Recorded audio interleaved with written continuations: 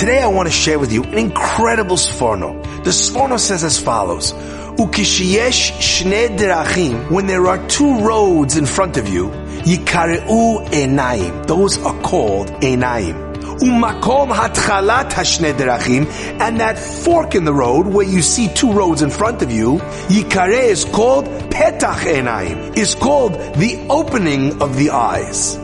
I have to share with you something unbelievable that the Sforno is teaching us here.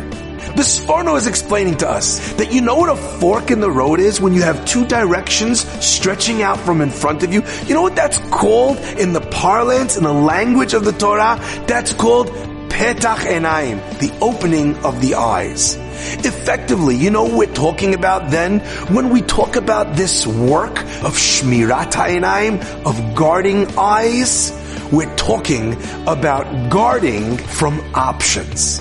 If petach einayim or einayim means a fork in the road, I could go this way, I could go that way, then shmirat einayim means protecting ourselves from options. You know what one of the greatest challenges of what we see is? When we see something that we desire, our brains say to us, oh, you could have that. You like that? You could have that. And that's true about anything. Something that a person is watching or looking at that's inappropriate, even someone else's car or someone else's house. You know what happens when you've seen that? Your brain says, ooh, we could have that. So it's true, I have A, but I could have B.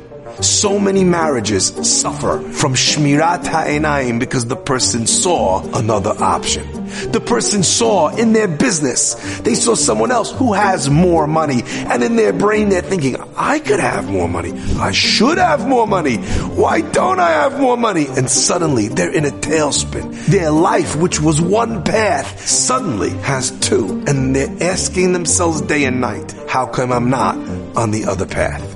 The greatest beneficiary of shmirat ha'einayim is your own happiness. If you look at what you have, then you have an opportunity of being sameach b'chilko. That brings you incredible wealth in the language of the Mishnah. The minute you've seen something else, your brain is wondering why you don't have that.